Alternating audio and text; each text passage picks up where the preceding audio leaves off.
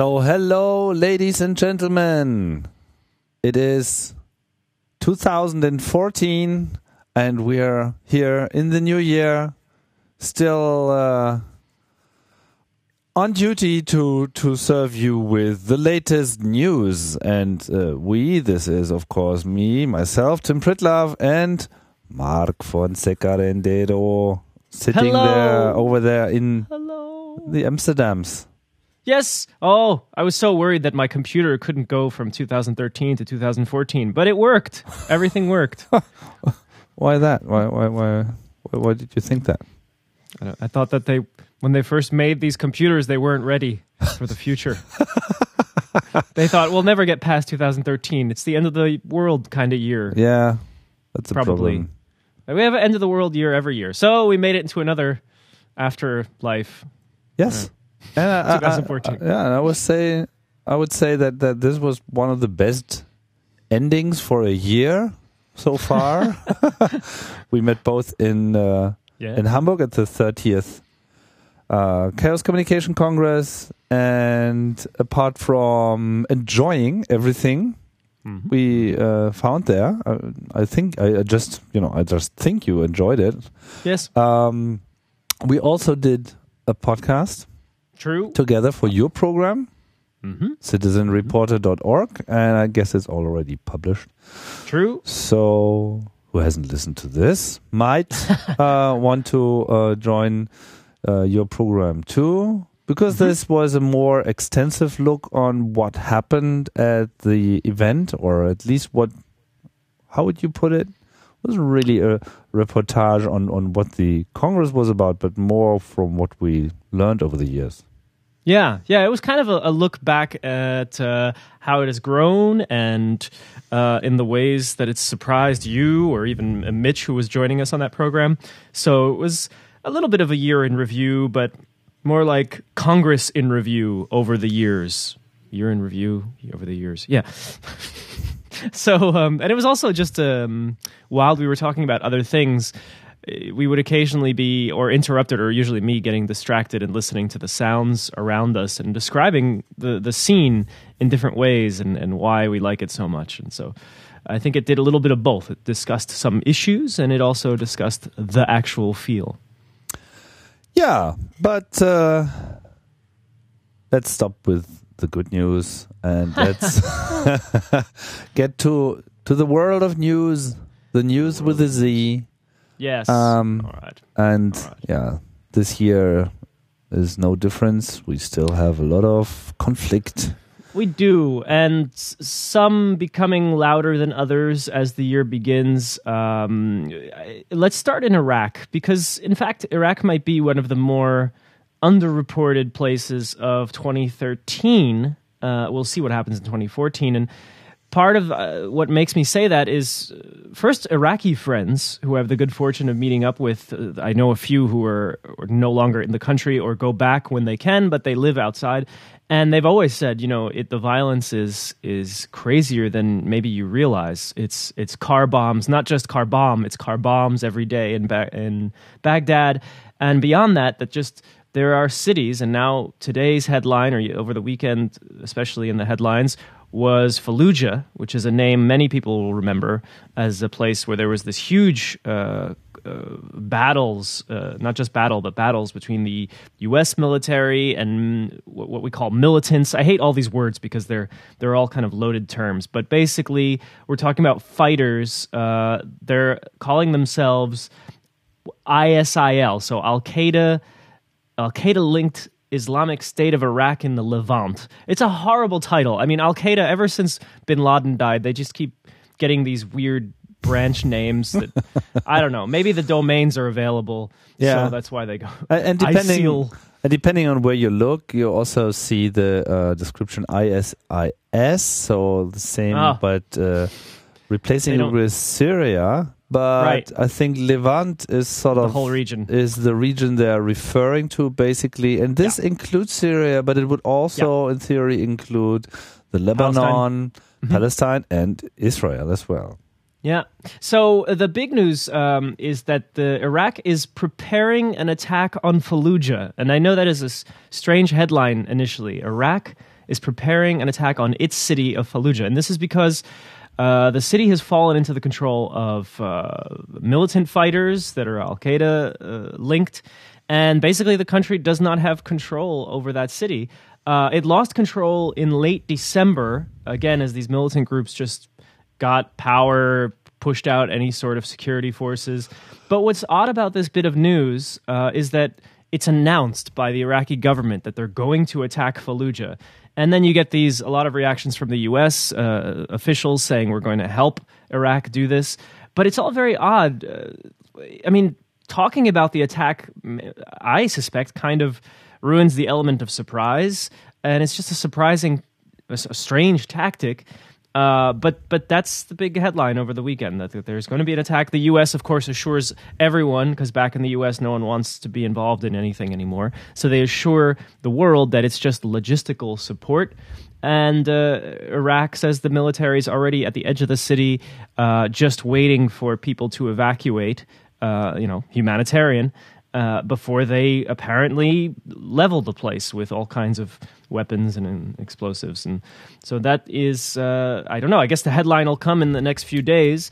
Fallujah either taken back or maybe something else, like battles rage on.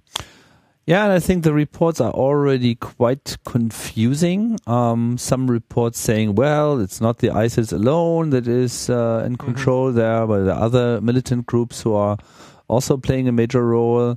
And especially in the German Wikipedia, I saw that it was already taken back, but this seems to be changed again. So it's a confusing situation news-wise. I think it's also interesting to look at the fact that Fallujah is one of the closest cities to Baghdad. So we're not talking about some place somewhere in Iraq. It's actually at the very core of Iraq, and as far as I know, also the next city, Ramadi, is also more or less under control. And it's this whole path along the Euphrates, the river towards Syria, that is more or less in control by some militant groups, maybe associated primarily with Al-Qaeda or some other weird Islamistic leader. Yeah. Looking at the situation from above, I'd say that we are still in a big mess in this area, and it's only getting worse. Once the U.S. has retracted from Iraq, now this country is left to all those different groups who have a stake there, and this years of fighting have created lots of disillusioned people actually fighting against something and following whatever the current trend in leadership is, and it's just getting weirder and weirder. Yeah, I mean, it's a war. There's a war going on. I even myself, I've often thought about Iraq over the last year or two and thought, well, of course, what happened wasn't good, but at least, okay, Saddam is out. There's a government, and it's a country. And, there is violence, but it's still a country. But now I've come to realize this is way too simplistic. Actually, there is a war for this, not just this country, but for many of the cities still going on. So it's really far from settled and secured, not at all. So it just, I think this will be a bad year for it. I don't know. Yeah, and it's also interesting that the U.S. seems to have lost their path entirely. I mean, there's no obvious strategy that makes any sense. They're opposing the Syrian regime, but still supporting the Iraq government to, at least stabilize the country a bit. But the Iraq government itself is more or less allying with Assad regime because they have the same enemy inside their countries. So that's the mess, the alliances are unclear, and the role of the US isn't getting any better. Yeah. And when, just one last thing for me, when you look at the name Fallujah, I mean, I remember, even on my own podcast, not to self-promote, but I remember having interviews with people who worked as humanitarian workers during the siege of Fallujah, and this kind of stories they had were among the more horrible you'll ever hear in your life of any war, of any humanitarian situation. And, you know, nowadays, when we read about what's going on in a battle for Fallujah, again, I think about trauma and what happens when you're abused and destroyed. I mean, more than abused. And all these years later, I don't think it should be very surprising, actually, that a city and that a people are still fighting or being attacked or because, you know, this was a place that in many ways was born out of a terrible acts of violence. It's like if you're hatched in a war, well, then, you know, it's not going to be a peaceful and an easy existence afterwards either. You know, you've got that war trauma, that terrible recent history. I mean, it's poor Fallujah is really what I'm saying. Just terrible decades for that place. Yeah, we'll see how this will turn out, but doesn't really look I guess nice. It'll be back in the headlines next week at this rate. Yeah. Or maybe they're just playing, you know, they announce it and they're not actually going to do anything. But yeah, and it's still a question if it's going to be in the headlines. Yeah. Now, a little over in the Levant, in a different part of the Levant, Israel was in the news. That's never a surprise, but Israel was in the news for something perhaps you don't hear so often about. African migrants were protesting in the thousands. They were protesting a new law in Israel. I believe they were in Tel Aviv and maybe some other places, because this is an ongoing problem in the country. The new law came out that basically says that if you don't have a visa, especially as an African migrant, so it's very easy to find people in Israel, you just look for the black people or the dark-skinned people if you prefer. And if you don't have a visa, you can be arrested and you get sent to this, what's being described as an open-air prison, which is in the desert in the south. We've talked about that region for other related stories. And even the UN now is saying that this is a major problem, this kind of treatment of migrants. We're talking about thousands, well, actually 60,000 in the country, 50,000 according to some Israeli newspapers, 60,000 says Reuters, of Eritrean and Sudanese migrants. And a lot of them came in the last 2 decades, not in the last few years, actually, but in the last 2 decades. So they've been working in the country, or at least living in the country. I don't know how easy it is to get a job. I've read they work in resorts a lot of times, if they work. And they're not granted visas very easily. It's said that you can stand online, you can wait, but you don't often get something. And here comes this policy of, if I stop you as police and you don't have a visa, well, then you're going to jail. So there's a big outrage among this community that's been living in Israel for some time now, and who come from especially Eritrea and Sudan, 2 countries it's very hard to go home to. And when I say very hard, it's damn near impossible. And Israel is in this strange situation where they're simply not a country that is good at dealing with migrants, especially from Africa.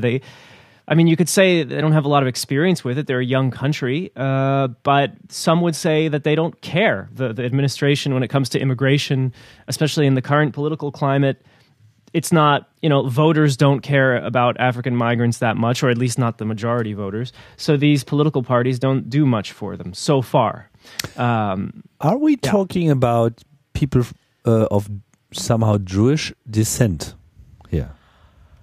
Not as far as I know. You have from Ethiopia what are they called? The original, there's a Jewish population there that goes back so many hundreds of years, but this is not them. I believe these are refugees to some extent. I mean, they're described as migrants in the media, but I think if you tell me they're from Eritrea and Sudan, those are 2 countries. I mean, Eritrea is a dictatorship of the worst kind, and Sudan, well, not much better. No, and so for me, they're refugees to some extent. But I suppose they're arriving not as refugees; they're arriving as migrants. They're saying this border with Egypt used to be a little more easy to pass, I guess 10 years ago or in the last 10 years, although now they say they've quite like sealed it off. So they came in in those times. But I don't think they're Jewish, no. Yeah, I mean, they can deal with migrants as long as they're Jewish. That's what the foundation of their country is, but not so much with everybody else. Yeah.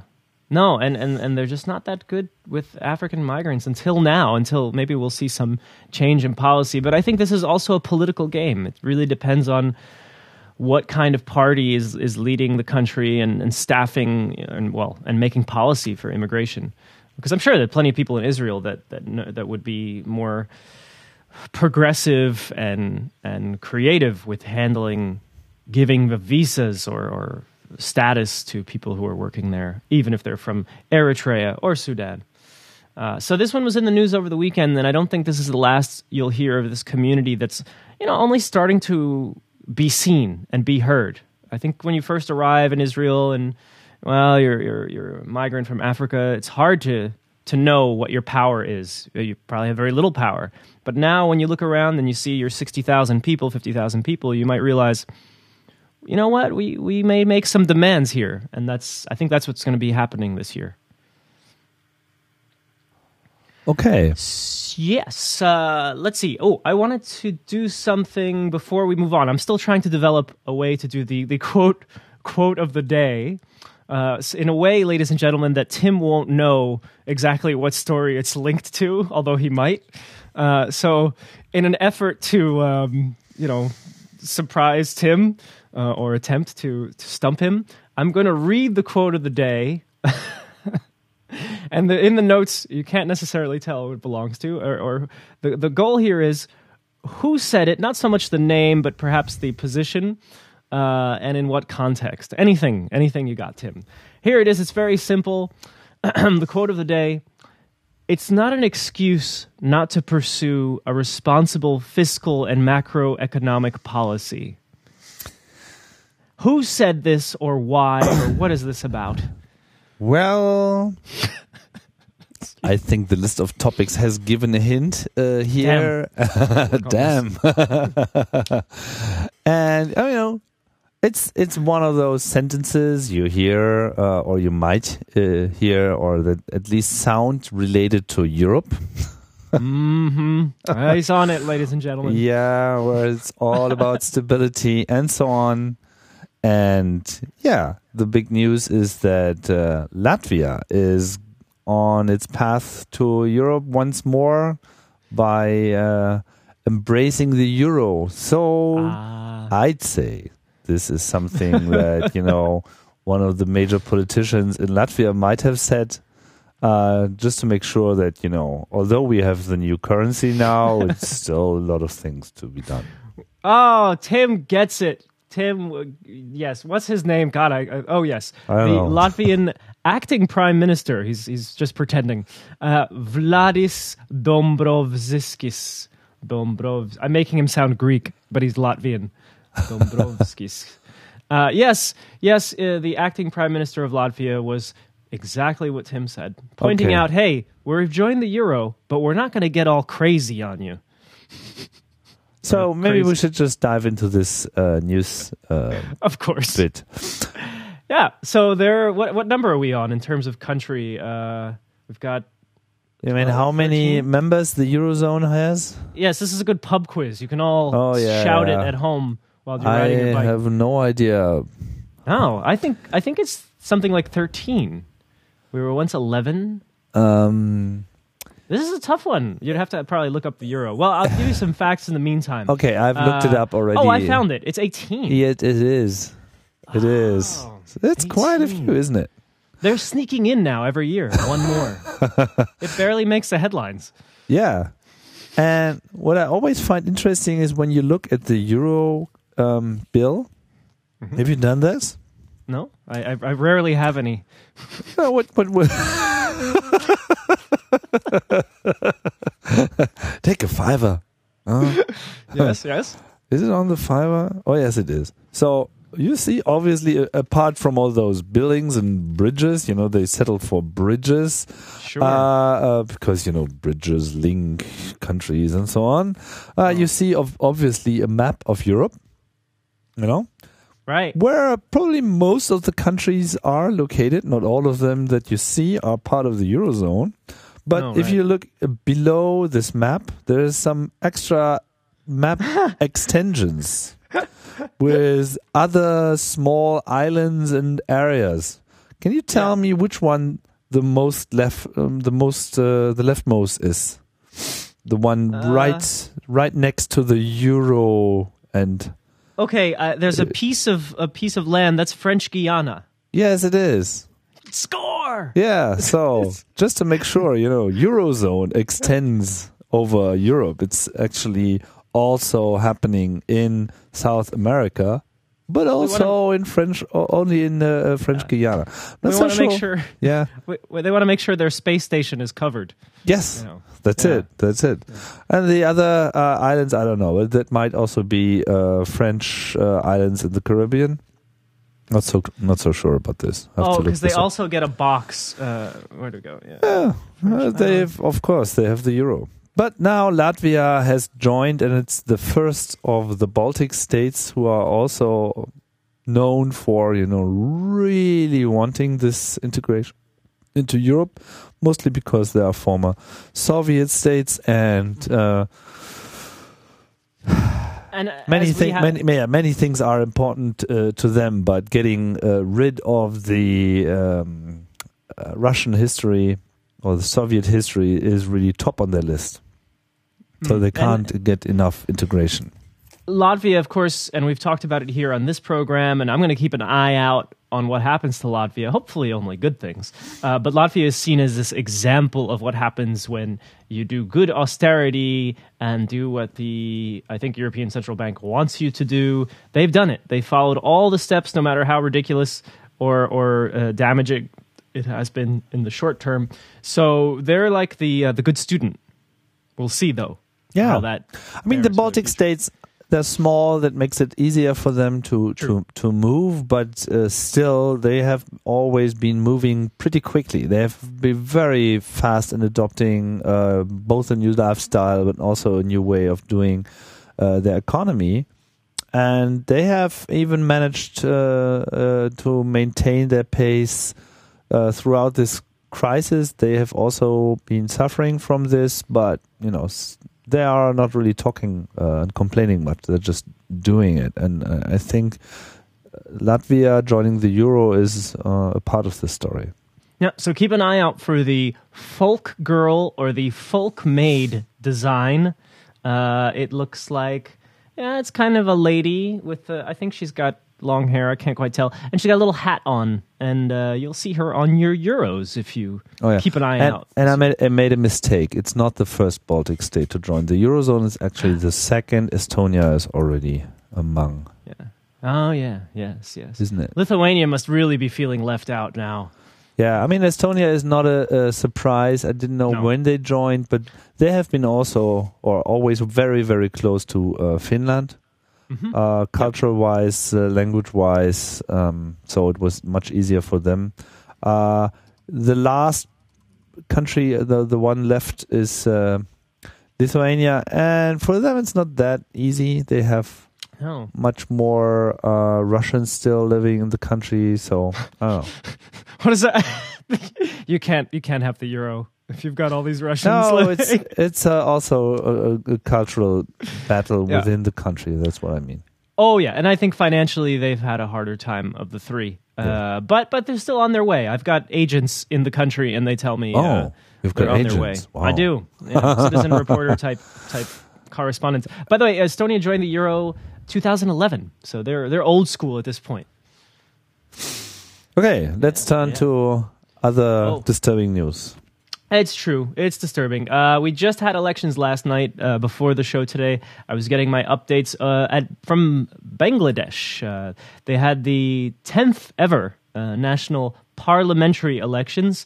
And this one was already making headlines long before it happened, especially because the opposition parties got together and decided to boycott the whole thing, basically saying that it's a sham election, that the ruling party, which is the Awami League, had rigged the whole thing.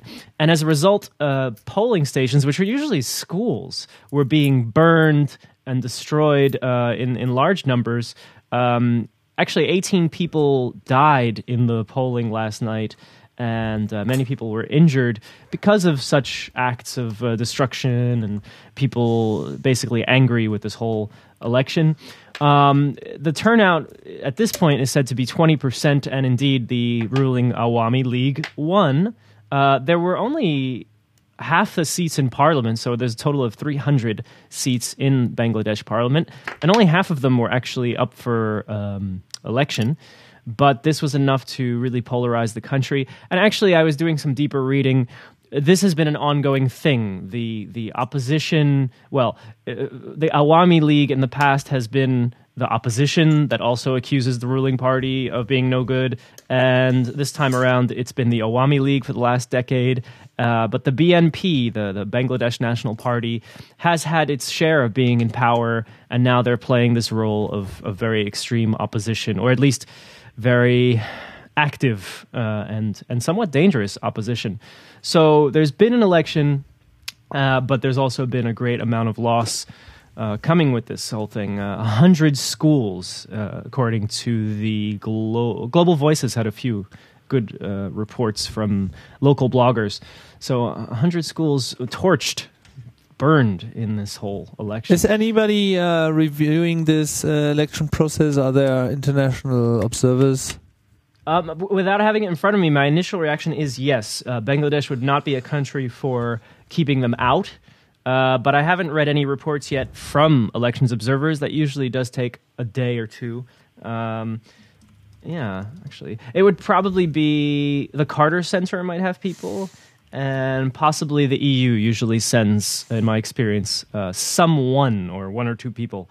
So you don't know if this is a normal thing for Bangladesh? I mean, it's not the first time we're hearing from riots around elections in Bangladesh. No, it isn't. And here's the little update I could find. This was from Saturday, January 4th, so just a few days ago. The U.S. and the EU declined to send election observers to Bangladesh, it turns out. I'm looking for why. They're disappointed. Here's a quote. "We're disappointed that the major political parties have not yet reached a consensus for fair elections." And that's the quote. So I guess, in fact, that's the ultimate condemning of an election. You don't even send observers. Yeah. Huh. Interesting and somewhat surprising. I figured they'd still send observers, but I guess it wasn't even worth it to them. So not an internationally approved election. Or domestically, apparently. But so things are worse than in, like, say, the US? Because Europe actually sends observers to the US. Yes. Do they get accepted or do they get turned back? I don't know. I think they were accepted somehow, but it was a weird political message back in those days. Yeah. Anyway. Yeah. Well, we'll keep an eye out on what happens, but what I think happens is the ruling government stays in power and Bangladesh continues on its path, whichever path that is. Here's a weird story I wanted to throw in because I wanted to dig a little under the normal stories that are coming out. Yeah, let's talk about fish. Yes, exactly. And since 1 year ended, we wanted to say so long and thanks for all the fish. And now we come up with the next year that is already about fish again. More fish for 2014. Tuna. Tuna is a topic that always interests me. I always watch the Sea Shepherd charging of the tuna ships from Japan, and the Japanese fleet is always going to get tuna where it's not supposed to, according to international law, and the Japanese government says, we love tuna. That was a quote. So tuna prices are always of interest, and as are tuna stocks, or the amount of tuna in the sea. And a headline, actually in a Canadian paper, was talking about how they just had this beginning of the year fish auction in Tokyo, and it's a huge deal. We're talking about extremely fat fish worth a whole lot of money, hundreds of thousands of yen, maybe. I was going to say dollars. So the word is that tuna prices have dropped. Not just dropped, they're paying 5% of what they were paying last year for these massive tuna. And normally if a price drops, then you'd think, well, everything is probably fine again with the stocks. But then if you look at the studies about tuna, it's actually, no, it's worse than ever, in terms of overfishing. And you have 3 types of bluefin species of tuna, and this is very valuable, especially in Tokyo for sushi. And everything, the Pacific Ocean, the sort of, they list the southern, it's not an ocean, but all right. And the Atlantic Ocean have basically fallen to almost complete decline of the species in the last 15 years. And so this is a weird relationship, and it's not very clear why the price would be so low when stocks are so bad. Well, I mean, if some people think it was too expensive in the previous years. Yeah, I mean, when the price goes down, it means nobody is that interested in buying it anymore, isn't it? If the price goes down, but there is tons of interest, especially in the context of Japan. So it's sort of odd. But again, some people say it is because the prices were overblown in the past few years. But I take this as a sort of, what do you call it? You don't want to acknowledge reality. And in the context of cooking in Japan, tuna is the way. Of course, we'll find more tuna wherever it is. And this is why you do have these things like, Japanese fishing ships coming into conflict with organizations like a Sea Shepherd or even a Greenpeace for violating such rules. So I thought it was interesting. There's a bunch of facts about how much, it's a lot of money these fish go for, but it's an odd thing that the price would dip the way it has. I mean, you'd figure at the very least the price should be very high to discourage people from buying more tuna, which is disappearing. But no. There's still lots of tuna to go around in the world. But there's still no good explanation why the price has gone down. No, there's just theories and sort of speculation. So this article you linked to says that the number of tuna fishes, especially the bluefin, is something around 4% of the size it would have if they were not fished. So the natural habitat would be much, much, much bigger, and that most of the fish get fish before they reach reproductive age, basically barring them from extending again. Yeah, another controversial practice as well. Oh, yeah. Yeah, and I guess it has to be this way, I don't know, for taste or something? And 80% of the bluefin tuna is actually eaten in Japan. Yeah. So that's why, we say global stocks and then we talk about what's happening on a Japanese market, but that is, because Japan is almost the world of tuna. Despite the fact that wherever you are in the world, you probably occasionally eat tuna. But Japan is eating most of your tuna.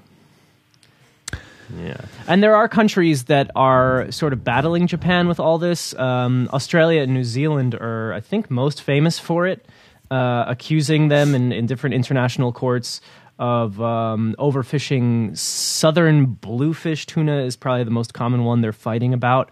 Even back in 2006, they started with all kinds of lawsuits and I'm just looking over some of the past fights between these countries. So it's not that Japan isn't heavily criticized for this, but it's also their tradition. If you look on the tuna, the Wikipedia entry, you actually get the auctions, the record prices for auction fish at this Tokyo Tsukiji fish market. It's kind of interesting to look at. I'll link to it. And of course, you get photos of giant tuna in a room. Okay, so let's move on to, I guess, our last topic, and this can only be the news source. Yeah, I'm going to go a little non-traditional and a little weird. So here's a story for this week's news source. We didn't use it in the articles until this point. A friend of mine from the days of video blogging, Raymond, what's Ray's last name? Oh, I don't know. Raymond from Norway. He started a project called the After Hyen, and he doesn't have a title for it, so he calls it After Hyen Working Title. HWT, if that helps. But, Haiyan was the storm that struck the Philippines. Now, Raymond is married to a woman from the Philippines. They have a child, and they're living happily in Norway. But, of course, they've always concerned themselves with what's happening back in her country. He's had different kinds of organizations to help Filipino guest workers in Norway. And he has been talking to me, actually, asking what he should do. And, of course, I don't always have answers. But basically, he's funding, or he's through this organization, he wants to fund Filipino journalists to make reports in the post-Haiyan world about life. Because, of course, the media is moved on already. But he wants to capture and make people aware in the world and maybe even encourage, if possible, more aid or whatever it is to help rebuild. So he is funding right now one journalist. It starts with one, to write reports from Leyte, which is one of the places heavily impacted by the storm. Of course, for now, he's not sure exactly, how to set it up or how to reach people, but he's starting by, because of the amount of people that use Facebook, he's starting with a Facebook page. And so far, the articles are just in PDF form. I think within the next few months, especially if he gets help, it'll just go on a site, a blog-style site. But his goal here is to crowdfund or even self-fund, as long as he can, one or two journalists, because usually they're not overly busy. I mean, they're looking for work. They can write in English. He knows several. Mm-hmm. And so he will fund them to write reports from the Philippines. And it's, anyone listening will surely look at the Facebook page and say, I could do this better and so forth. And I mean, he's hoping to do this better. He's working on it. But for now, he's already released his first 3 articles, I believe. And I've read them. They're very personal and everyday life, in a town or a city that's mostly destroyed. And what's working, what isn't working, what does Christmas feel like was a whole theme of what people are doing to celebrate Christmas, despite the fact that their houses are gone and everything they own is sort of gone. So I thought I would mention it. I'm hoping that not only that they improve in the coming year, but maybe some of our listeners could help them. Who knows? But I definitely want to get them some attention. And I will be looking at them as the year goes on for news from the Philippines, especially now as the media won't be reporting about post-Haiyan things very often. So this is a very personal recommendation this time. Oh, yeah. But I think that things like this, I mean, as personal as they are, and even as, still in early stages, this is how you get good information outside of, the Reuters and the news services. This is blogging in its origins, just someone with a story to tell. But in this case, they need some kind of funding to survive. So here we have someone who could afford to fund them a little bit, or at least start them off, and then we'll see what happens. So yeah, it's a personal recommendation with, I think, interest for anyone who wants to know what's going on in this region in the Philippines. All right. So This brings us to the end of the show. And so tell me what you're going to do next, Mark.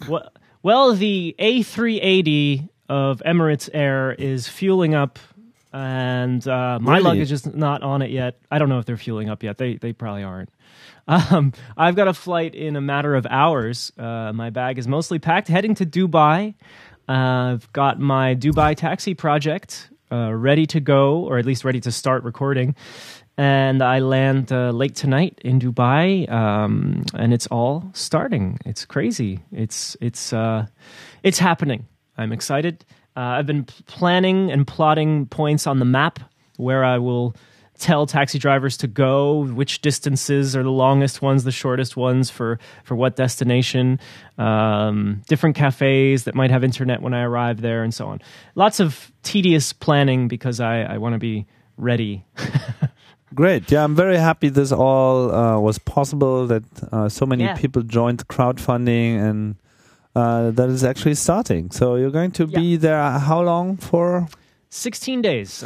16 days, so almost 2 weeks. So we might have a chance to do a News of the World special edition in the next 2 weeks. Absolutely. 1 or 2, we'll see how this turns out. And looking forward to that. And this actually ties back into the Congress last week in Hamburg. So many people, listeners of this program, came up to me and you, Tim. But they were talking about several programs. But they said, like the program, listening, thanks. And a lot of people said, hey, good luck in Dubai. And that's even now, as I'm gathering my addresses to send postcards, I see how many are from the News of the World audience. And it's fun, it's humbling, it's really exciting to see these addresses, actually. I'm enjoying that part. And I will be sending postcards to those who have supported. And otherwise, you can catch it on my website, on Citizen Reporter. But yeah, I think we can definitely do a News of the World or 2. Let's see. Okay, Mark. Yeah. Good luck and good trip. And have you been on an 830, 380? No, it's my first time. Wow, I haven't been there yet. So, okay, enjoy it. Yes, I'll be up in the lounge with my feet up. No. Coach is hopefully luxurious on this plane. So while Mark is, laying up his feet in the presidential suit on top of the A380, we're waiting what news will come out of this. Yep. So, everybody else, thank you for listening. Thanks for all the fish. Yes. All the See you next time. Goodbye. Goodbye.